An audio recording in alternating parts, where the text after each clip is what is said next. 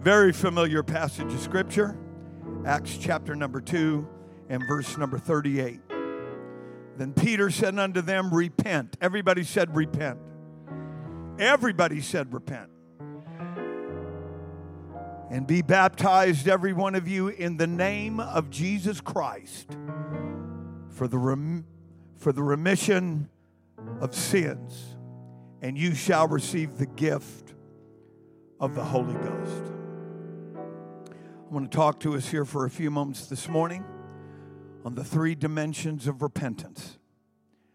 The three dimensions of repentance. I know we've praised the Lord a bunch here today and already moved with God, but I wonder if we could lift our hands and ask for the entrance of the Word of God into every heart, into every mind, into every life, every situation.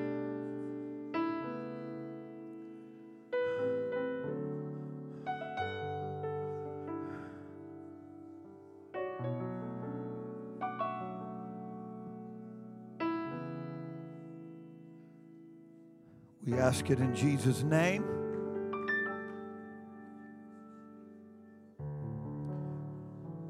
God bless you. You may be seated.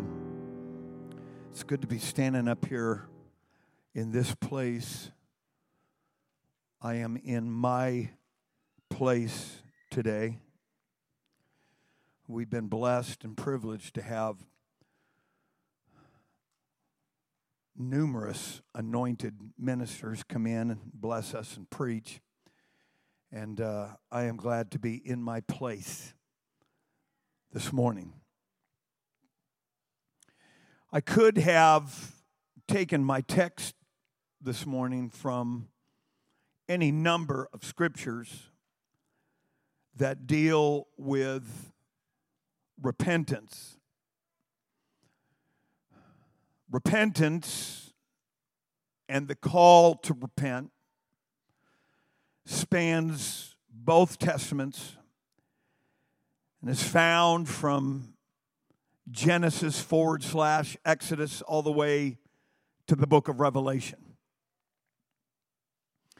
Without controversy, repentance is the greatest gift ever given to mankind.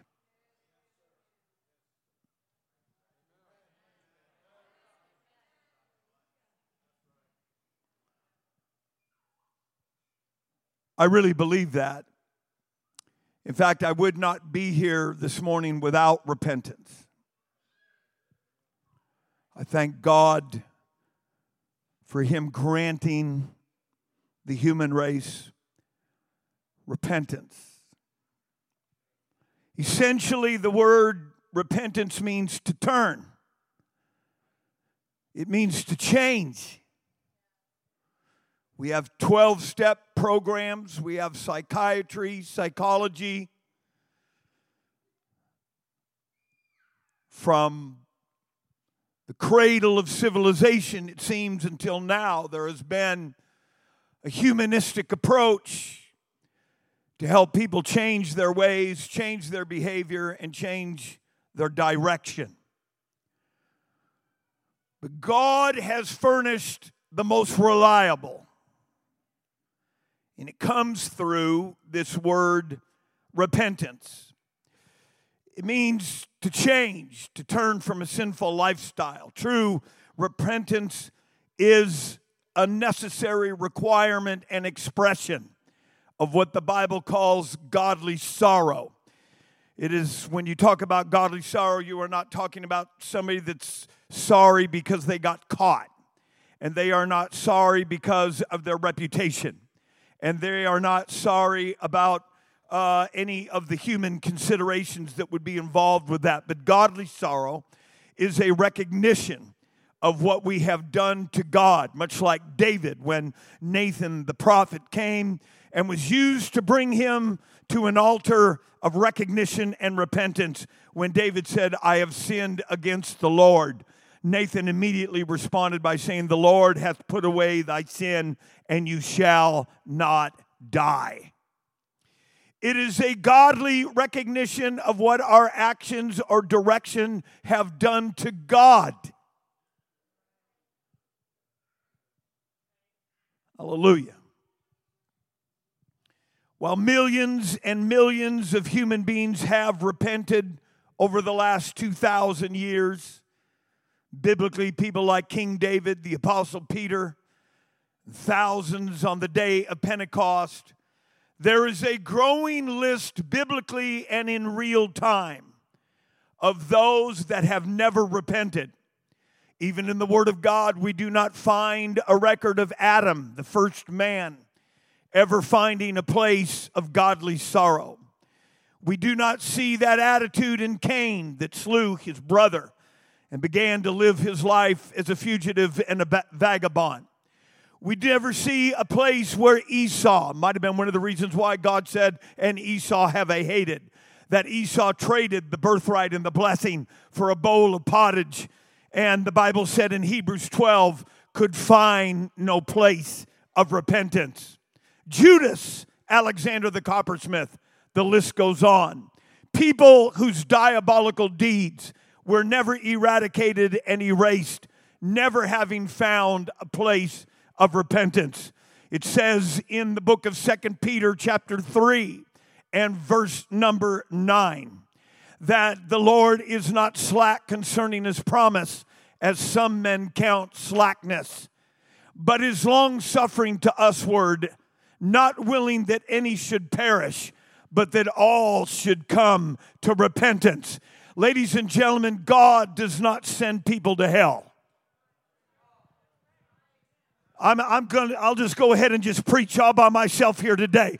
God does not send anybody to hell. God provides you with a way out of going to hell. God provides you with a way out of being miserable.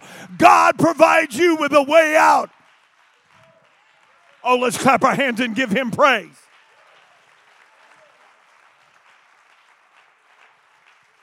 It is not his will that any should perish. God takes no delight in the destruction of the wicked, but it is the will of God that all come to repentance. Jesus even made this statement in the gospel saying, except ye repent, ye shall all likewise perish.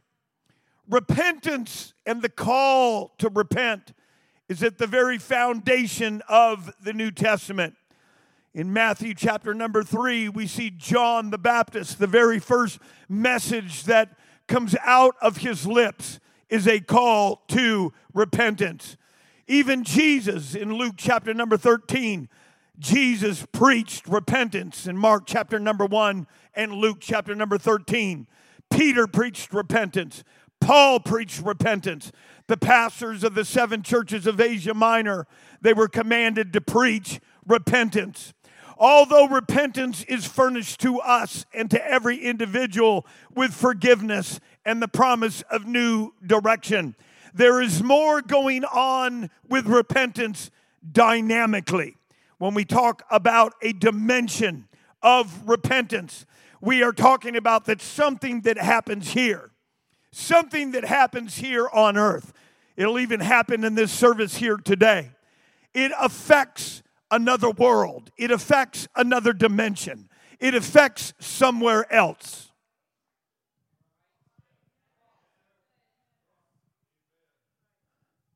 In 2 Corinthians chapter number 7 and verse number 10, this is the first dimension of repentance. And the first dimension of repentance is that of revenge. Now, you're probably thinking, I didn't come here today to hear how bad God's going to get me today. Well, you're going to be blessed because I didn't come here to tell you how bad God's wanting to get you today. Look at 2 Corinthians chapter 7 and verse number 10. Godly sorrow worketh repentance to salvation, not to be made sorrow of, but the sorrow of the world worketh death. I've already explained that. The sorrow of the death of death is talking about when a person gets caught and they haven't really found that place of genuine repentance. They are concerned about what their mom and dad's going to do. They're concerned about their reputation. Those are valid concerns, but it shouldn't trump finding a place of godly sorrow. And when you find godly sorrow, you are able to find that place in the spirit or in your heart where you say, God, I did this to you. I did this in view of your word. I did this in view of what I know about you. I did this in view of your promises. I did this in view of everything. And you are repenting to God. And I want to tell you, when you do that, God is quick to forgive. God doesn't hold it over your head. God doesn't bring it, oh, somebody help me out right now. God doesn't continually remind you about that.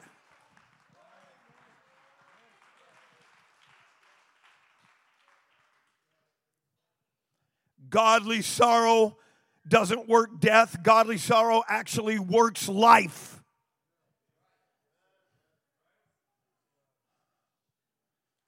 Hallelujah. I want us to read the very next verse because the apostle is explaining godly sorrow.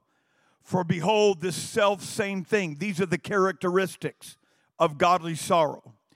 For behold, this self-same thing that you sorrowed after, a godly sort.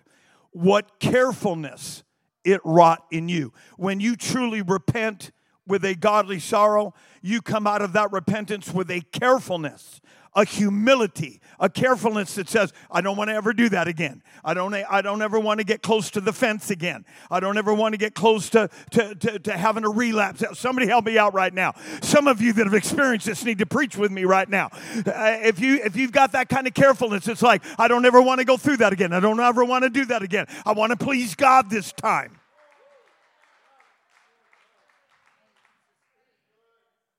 What clearing of yourselves.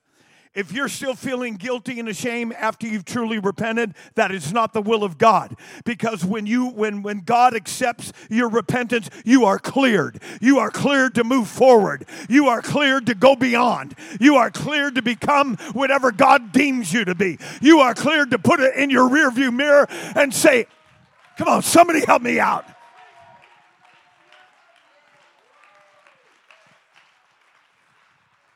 What carefulness, what clearing of yourselves, what indignation. That indignation is against your past sin. It's against that type of behavior. It's not towards yourself. It's against that type of behavior. Yea, what indignation. Yea, what fear. That is not panic. That is not dread. That is a reverence for the things of God. That is a reverence for the blood of the Lamb. That is a reverence for the... I thank God for real repentance. Yea, what vehement desire. I have now a renewed desire to be everything God wants me to be. I now have a renewed desire to be everything that I can be. Yea, what zeal. If you're slinking back into the shadows of isolation, licking your wounds of misery because of your failure, you have yet to experience the benefits of godly sorrow.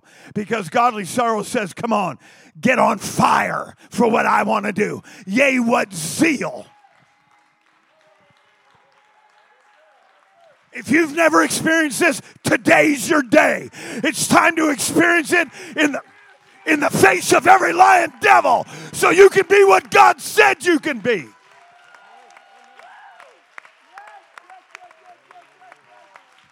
Let's take a praise break. Somebody shout right now. My God, this is not bad news. This is good news.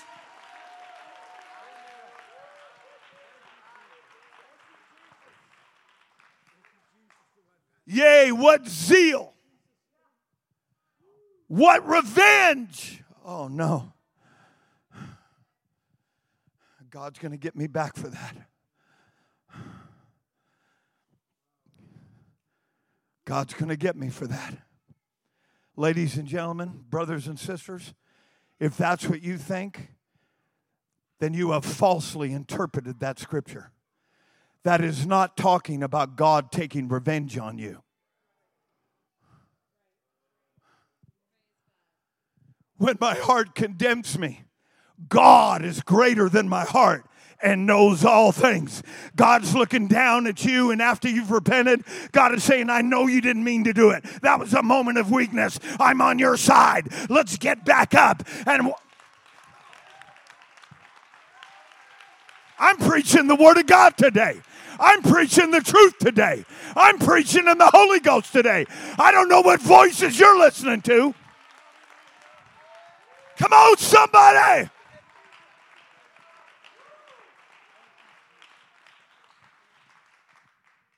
Yea, what revenge?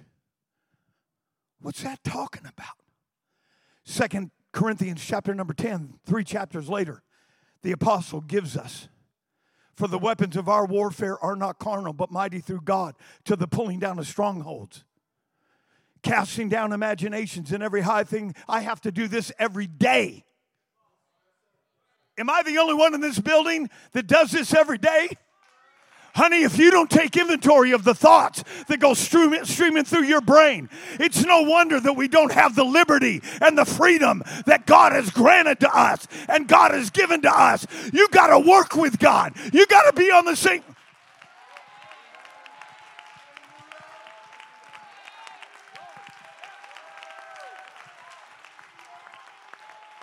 Casting down imagination and every high thing that exalts itself, and bringing into captivity every thought to the obedience of Christ, and having in a readiness. What's that next word? Say it again. This section say it. This section say it. That's pitiful. They beat you. This section say it. This section say it. Brother Mike Whitmire, how about your section?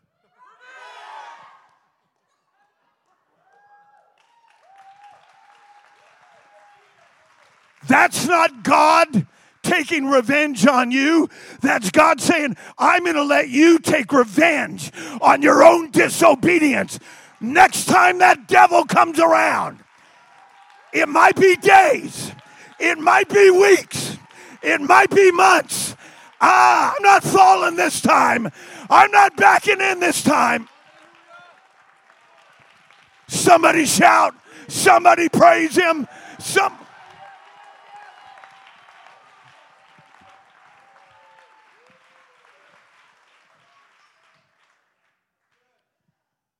Peter, do you love me? Peter, do you love me? Peter, do you love me?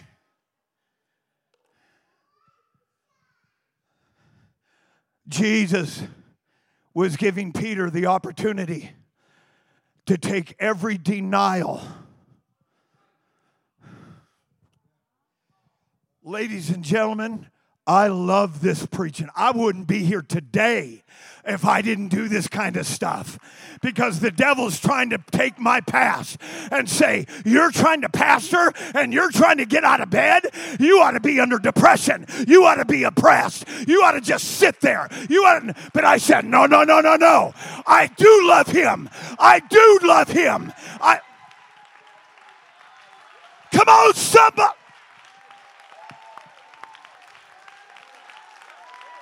Somebody take vengeance on your disobedience.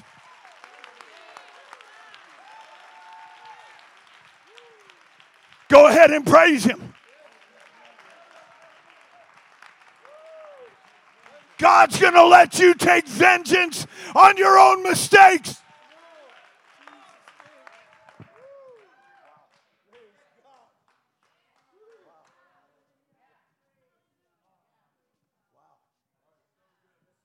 But you can only do that, brother and sister sergeant, once your obedience is fulfilled.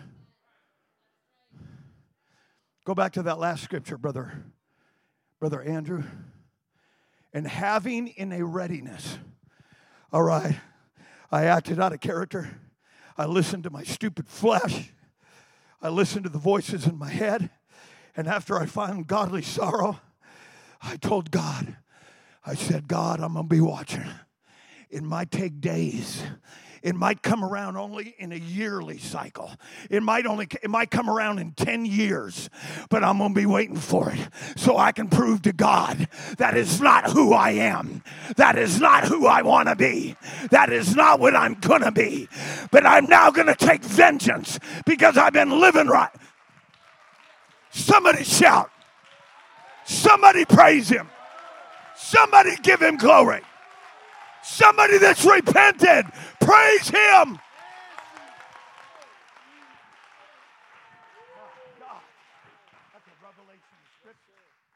That is a revelation of Scripture. And it's found with warfare.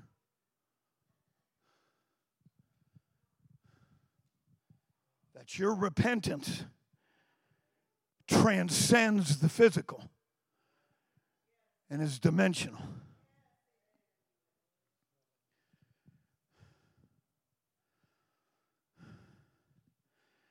The second dimension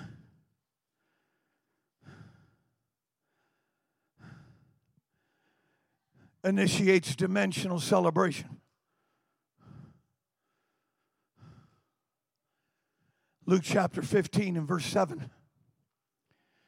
I say unto you that likewise joy shall be in heaven over one sinner that repents. What happened to baptism? What happened to receiving the Holy Ghost? Well, that's important. You got to do that to be saved.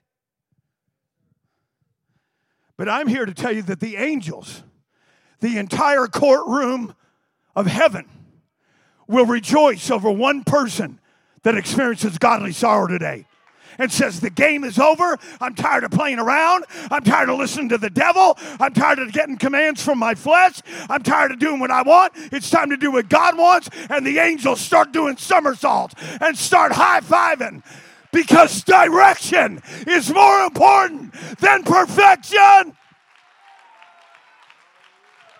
Somebody shout. Somebody help the pastor today. You're not going to let me preach by myself. Direction is more important than perfection. Somebody get out of your pew. Somebody lift your voice. Somebody lift your hands.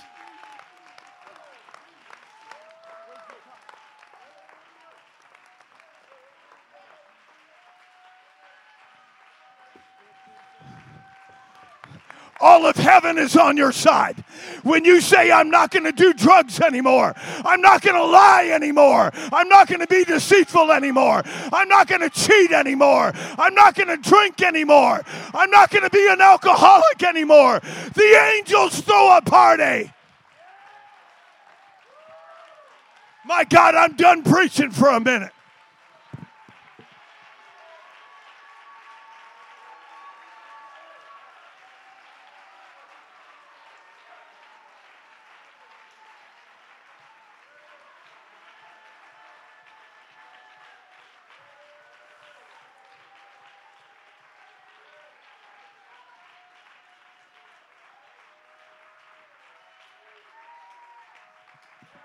I thank God for maturity.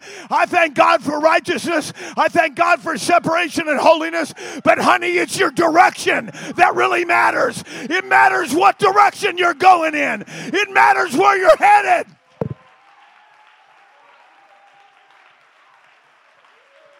Somebody in the back shout. Somebody in the back give him praise. If you'll come to this altar today, angels will have a camp meeting. Yes!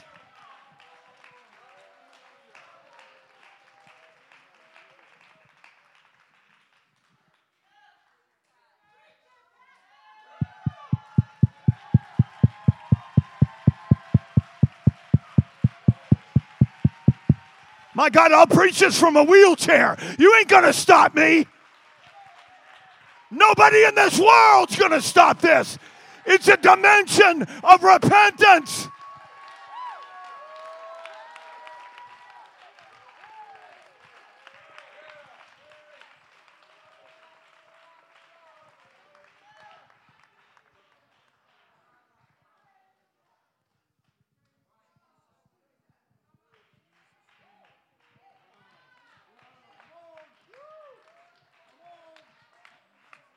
Not exciting enough for you? Listen, just inviting one person to church that comes to the altar. They don't understand the revelation of Acts 2:38 being the only message of salvation. They don't understand that incorporates the blood, water, the Spirit, the death, burial, the resurrection, repentance, baptism, and the infilling of the Holy Ghost. They don't have that understanding yet. But they understand, I've been talking wrong. I've been thinking wrong. I've been acting wrong. I don't want to do that anymore. I want to live for God. And when they make their way to an altar, the heaven starts doing cartwheels. Heaven has a camp meeting. The angels of God.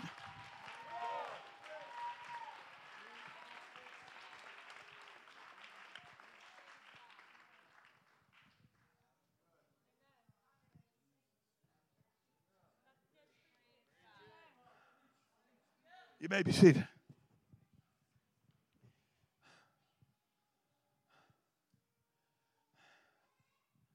That doc told me in that emergency room, he said, I don't know what they're going to do. They may put a heart catheter on. You go ahead and put your heart catheter on me. I ain't stopping preaching. You go ahead and put me on a stress test. I ain't stopping preaching. I am indestructible because I am not my own. And I will preach as long as I've got strength. But I'm here to tell you, you may be sitting in the vast back 40 of this church thinking, Pastor, I just don't feel like I can run and I can shout because I'm still dealing with this and I'm still dealing with that. I understand and respect that. But honey, if you've been to an altar where you said, I will not go back to the world. I will not go back to the bottle. I will not go back to the devil. I will not go back.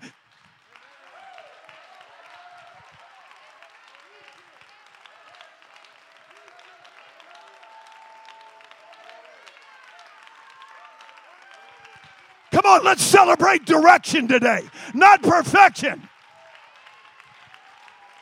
Celebrate that you're moving in the right direction. Celebrate that I'm going to heaven. Celebrate that I've obeyed the word.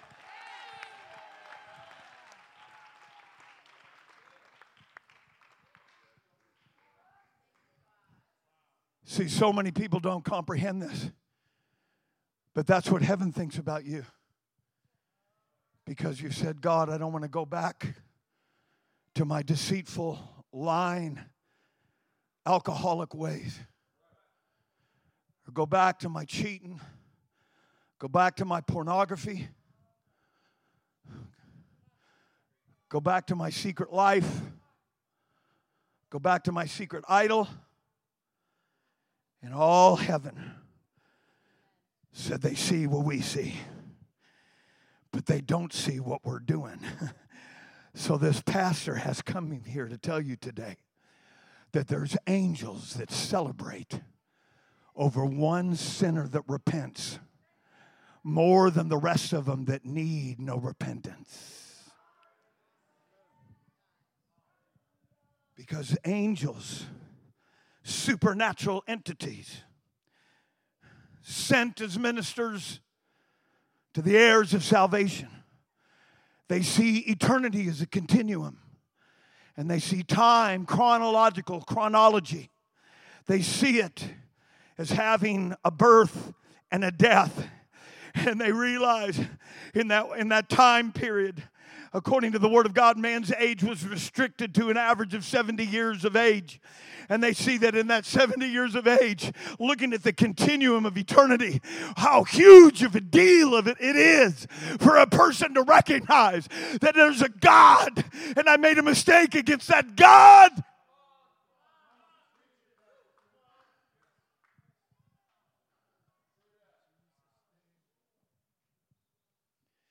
The three dimensions of repentance. Let's just lift our hands and love Him.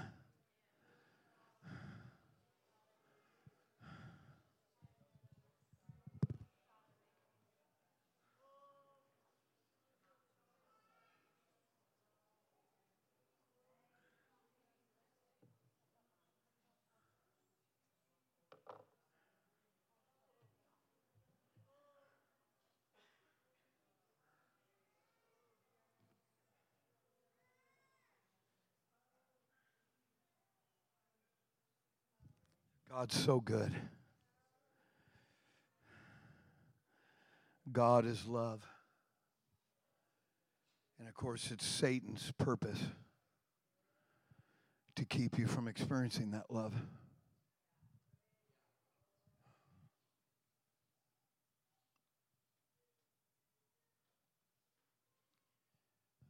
The last dimension, there may be others, but these are the three that I feel were revealed to me, is found in Revelations chapter 12, starting in verse number 7. And there was war in heaven. We're already in another dimension.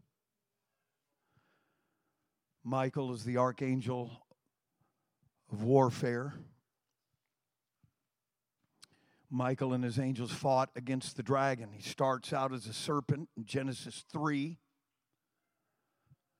Ezekiel 28, Isaiah chapter number 14. But here, after feeding on the souls of men, he has expanded. He has become enlarged. He is now a dragon. And the dragon fought and his angels. And so this is the rarest of all scriptures. It cannot be found. It's neither duplicated nor replicated in any other passage found in the entirety of the Word of God,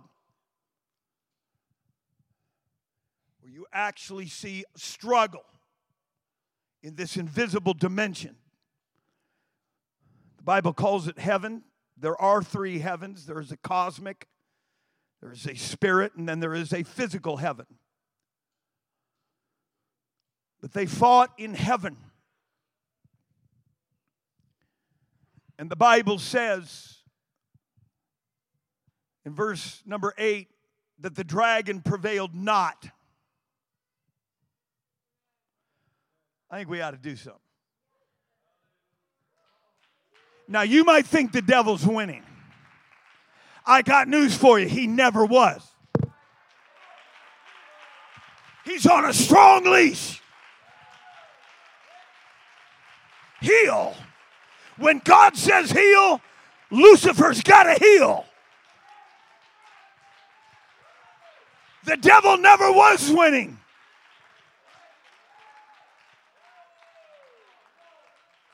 Okay, let's play a little game. All the Sunday school kids say, praise the Lord. I'll let you all off the hook. It's nap time, okay? All right, here's the deal. We're going to play a little game where I'll say something and then you speak out the opposite, okay? White. Very good. There might be more hope for you than I thought.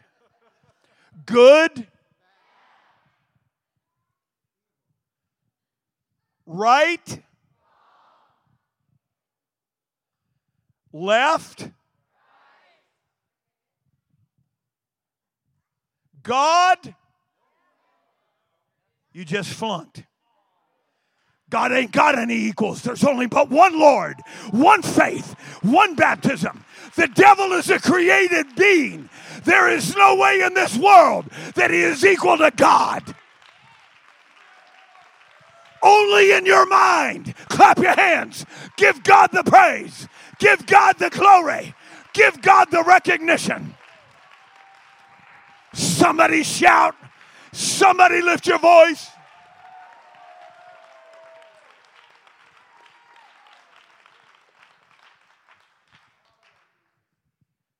A created being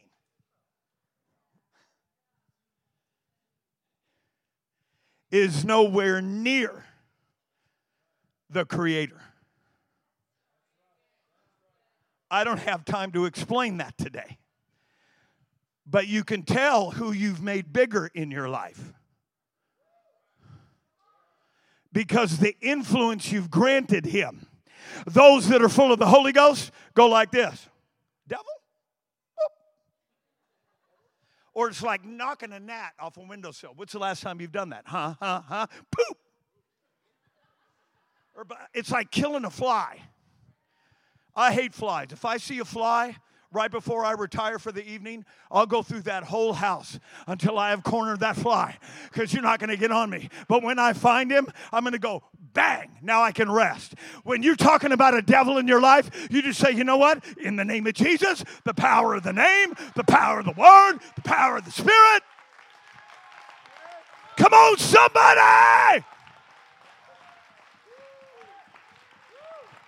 Come on, let's have fun today. Somebody give God the praise.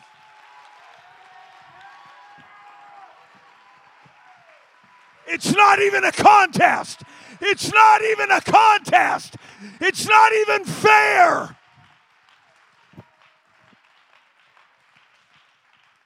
All right, let's play a little game. Brother Bradford, by faith, come here. Brother Albert, come here. You stand right here. You, Brother Albert, stand right here. Okay, Brother Leon, come here. Now, I can't use just anybody in this illustration. They got to be full of the Holy Ghost. So you're going to be the devil. Okay? Sister Peltier, don't even watch. Okay, look. You come right over here. You come right over here. You come right over here. Okay? Now, Brother Albert's been praying. Okay? Brother Leon, I want you to just kind of walk back and forth between these two. You, go over here. Okay? Right there. Okay? No. You, obey. Just walk behind these guys from side to side. Just walk back and forth from side to side. Now, Brother Albert's been praying, so the devil can't do anything to him. And this brother here has not been praying. In fact, in secret, nobody knows what's going on except him and God and the devil. And see, it's what's in secret that what promotes public display. Because God said, whatever I see in secret will be publicly displayed. And so this guy right here has not been praying. He's just kind of, 5 minutes on the way to work. You just get in front of him now, okay? Okay? You come here. Brother Steve, you right here, okay? This is his guardian angel, if you please, according to Hebrews chapter 1, verse number 3. If this man's not praying and he's given himself to sin, his guardian angel, according to Hebrews chapter 1, verse number 3, has got to step back and let this guy do whatever he wants to do. Okay? Good, good, good. Now, if you repent, go ahead and act like you're repenting. Now get between him and the devil.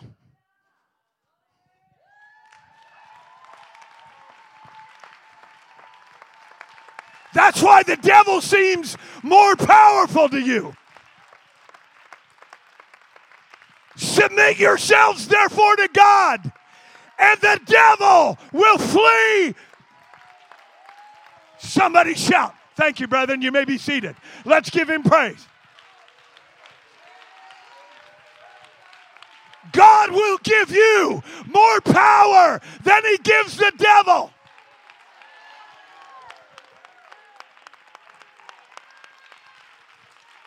I'm telling you, it's dimensional. Well, Pastor, I really don't feel this stuff that you're praying. It doesn't matter. It's real. The Word of God says it's real.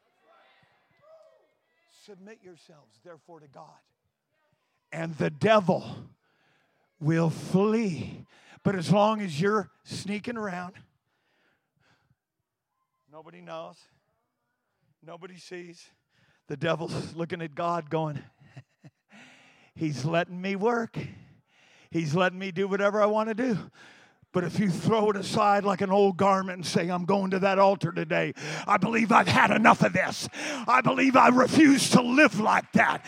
I refuse to act like that. Then the devil says, no. I wanted his marriage. I wanted his children. I wanted his family. I wanted everybody. And now God gets the victory. Clap your hands, give him praise. Somebody shout. Somebody give him praise. Somebody give God the glory. It's that simple.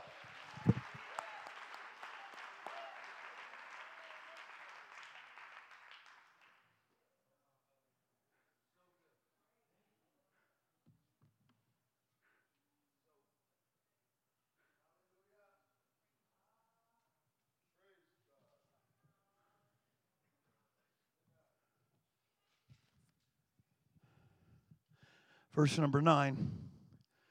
And the great dragon was cast out. That old serpent called the devil and Satan.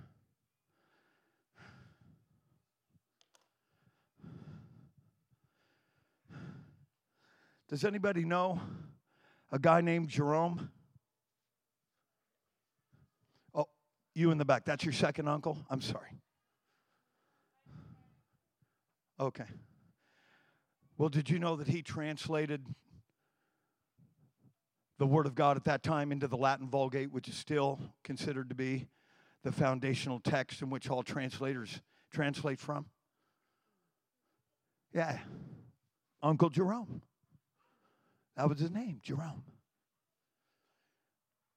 When Jerome got to Isaiah chapter 14,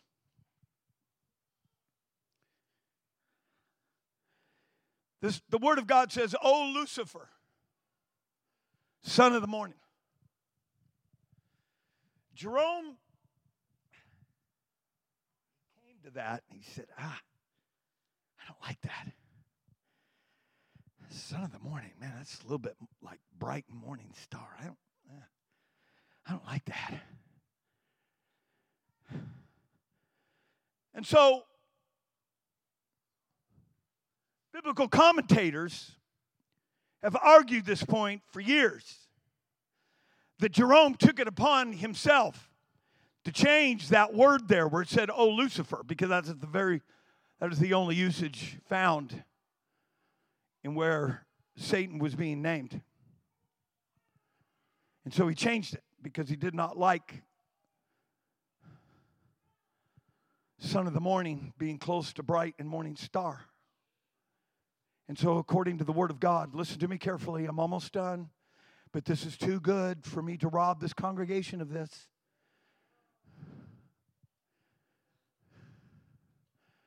And so the devil has no name.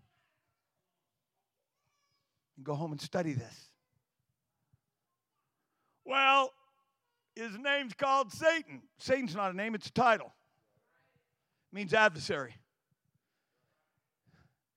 The word devil literally means to rail. It means to speak evil. It's not a name, it's a title. Dragon is not a name, it's a title. There is no personal identification for the devil.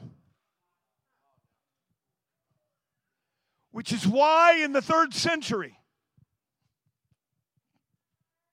oh, I love this.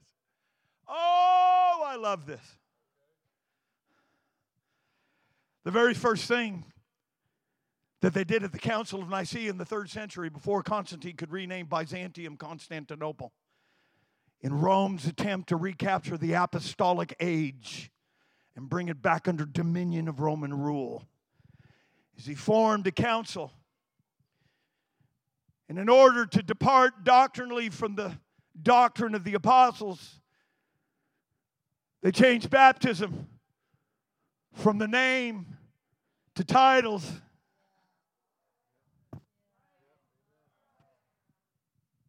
Devil, dragon, Lucifer, slimy one. I've been born in the name. The only name under heaven given among men whereby we must be saved. The name at which every knee shall bow in heaven and in the earth and under the earth. Somebody praise him. If you understand that, praise him. Father is not a name, it's a title. Son is not a name, it's a title. Holy Ghost is not a name, it's a title.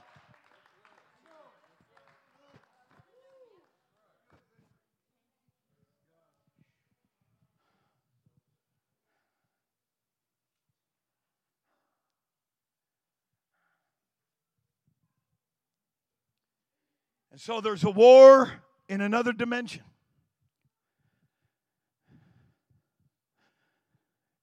And the dragon and his angels, a third, It's been interpreted for the last 2,000 years because in earlier verses it said that this dragon drew a third of the stars. I don't have time to get into all this, but this particular passage of Scripture in Revelation chapter 12 is so vast and so interesting. It goes way beyond this message today. Some have even assumed that it's cosmic and it represents astrology because even the early Hebrews had their own form of astrology. The astrology that is enjoyed today, Sagittarius and Virgo and Aquarius, that's all Babylonian.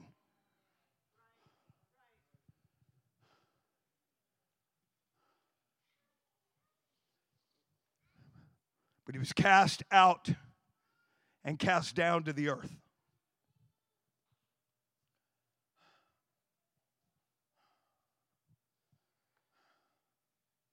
And what happens? And the great dragon was cast out, the old serpent called the devil and Satan, which deceiveth the whole world. Not me. Not you. If you're deceived, if at the end of all this, if you end up being deceived, you're a fool. Because you spent your entire life and effort in a place that was doing their absolute best to get you the truth, to find out who God was, to find out who you are, and to find out who the devil was. See, the trophies of hell is not going to be some dude in a den of iniquity or some guy falling off of a bar stool.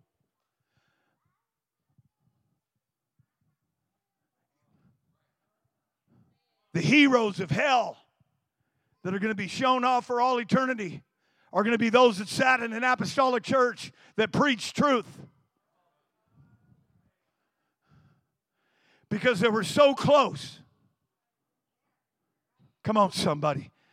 Man, I knew I was going to be preaching today. It sure was anointed back in my office. I'm thinking, man, I'm getting excited. The devil's just constantly reminding me of that doctor in the white robe with a catheter coming towards me. Well, I'm here to rebuke that in the name of Jesus. I'm going to preach till I get on oxygen today. I'm going to preach with everything in me because there's people here today that need to find an altar of repentance, that need to find a place of change, that need to find a place where they can change.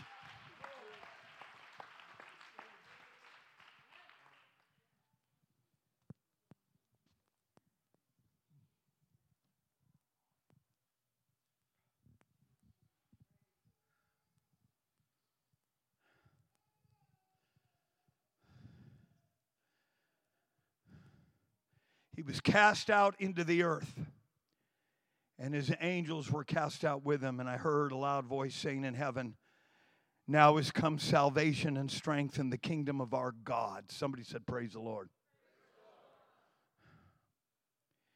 And the power of his Christ, for the accuser of our brethren is cast down, which accused them before our God day and night. That's all Satan's got. See, he listens to me and not you. See, he's doing what I want him to do and not you. And ladies and gentlemen, that's exactly how it goes down.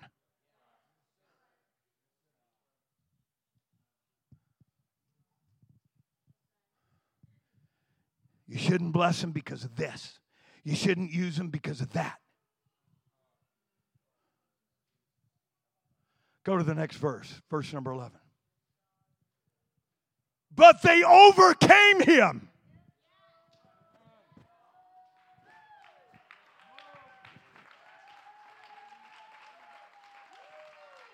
Come on, you ain't going to overcome with Jenny Craig. You're going to only overcome this way.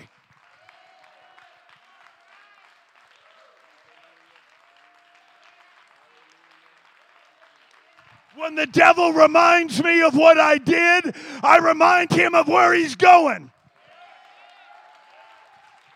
Devil, you might have had yesterday, but you can't have tomorrow.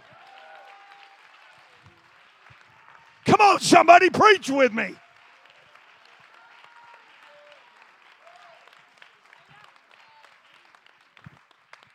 How did they overcome him? By the blood.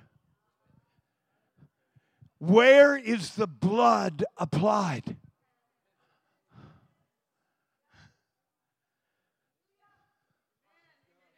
You are only as strong as the last time you repented.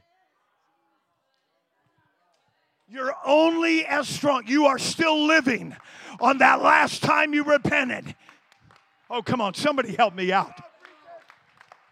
Y'all are making me work too hard.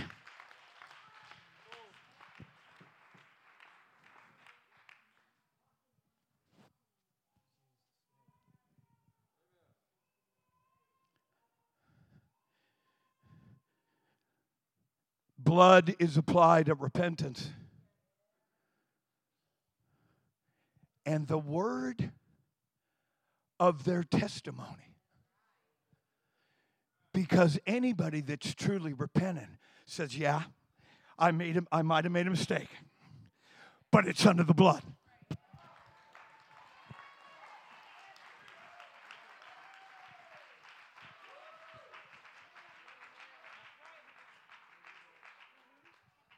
The word of your testimony is, you might have been backslid a month, a year, 10 years, 20 years.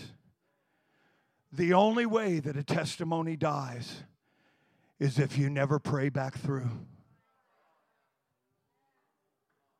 The only way that a testimony dies is it never has blood applied to it again. Because when you look at Pastor Rick Mayo, you're not going to see an absolute lily white record of perfection. It's going to be solid red. It's going to be covered in the blood. And that's what keeps me going. And that's what keeps me praying. And that's what, come on, somebody. Stand to your feet and clap your hands and give God the praise. The word of my testimony.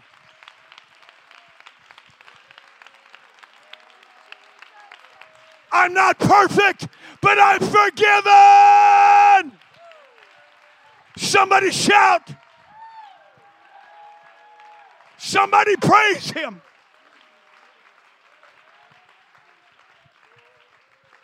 All right. We preached enough. You've had enough. Thank you for your patience and your endurance here today. The 3 dimensions of repentance. I want us to lift our hands and pray, because there are people, God has prepared you for this altar call here today. This altar call is for all of those that are hungering to be released from the past and be permitted to move forward in the present, but then empowered by God to move into the future. Come on, let's pray, church.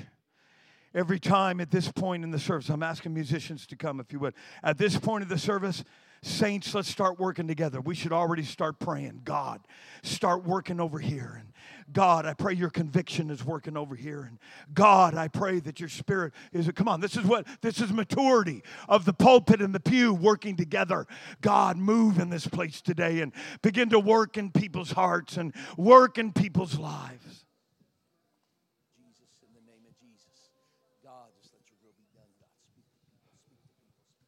While they begin to play and sing, this altar's open. Somebody that's weary from the devil absolutely eating your lunch. God bless you, Sean. I need some brethren to come. There are some people under the sound of my voice. This is your time. This is your moment. Come on, let's begin to sing and play.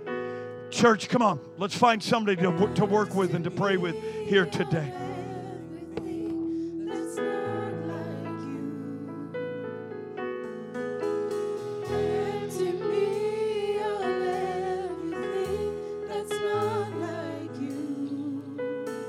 Come on, this is a time for a new beginning. We're not talking about perfection. We're talking about direction.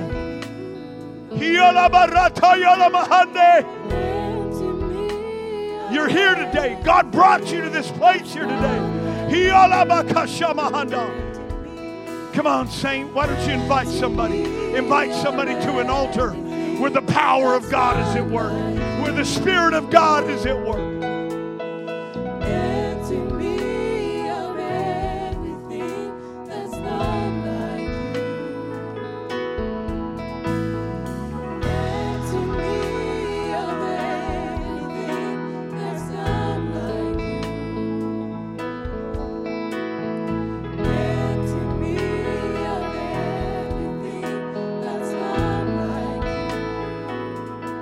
Come with godly sorrow in your heart. Come with godly sorrow upon your lips. God will not refuse that. God will not turn that away. A broken and a contrite heart, He will not refuse.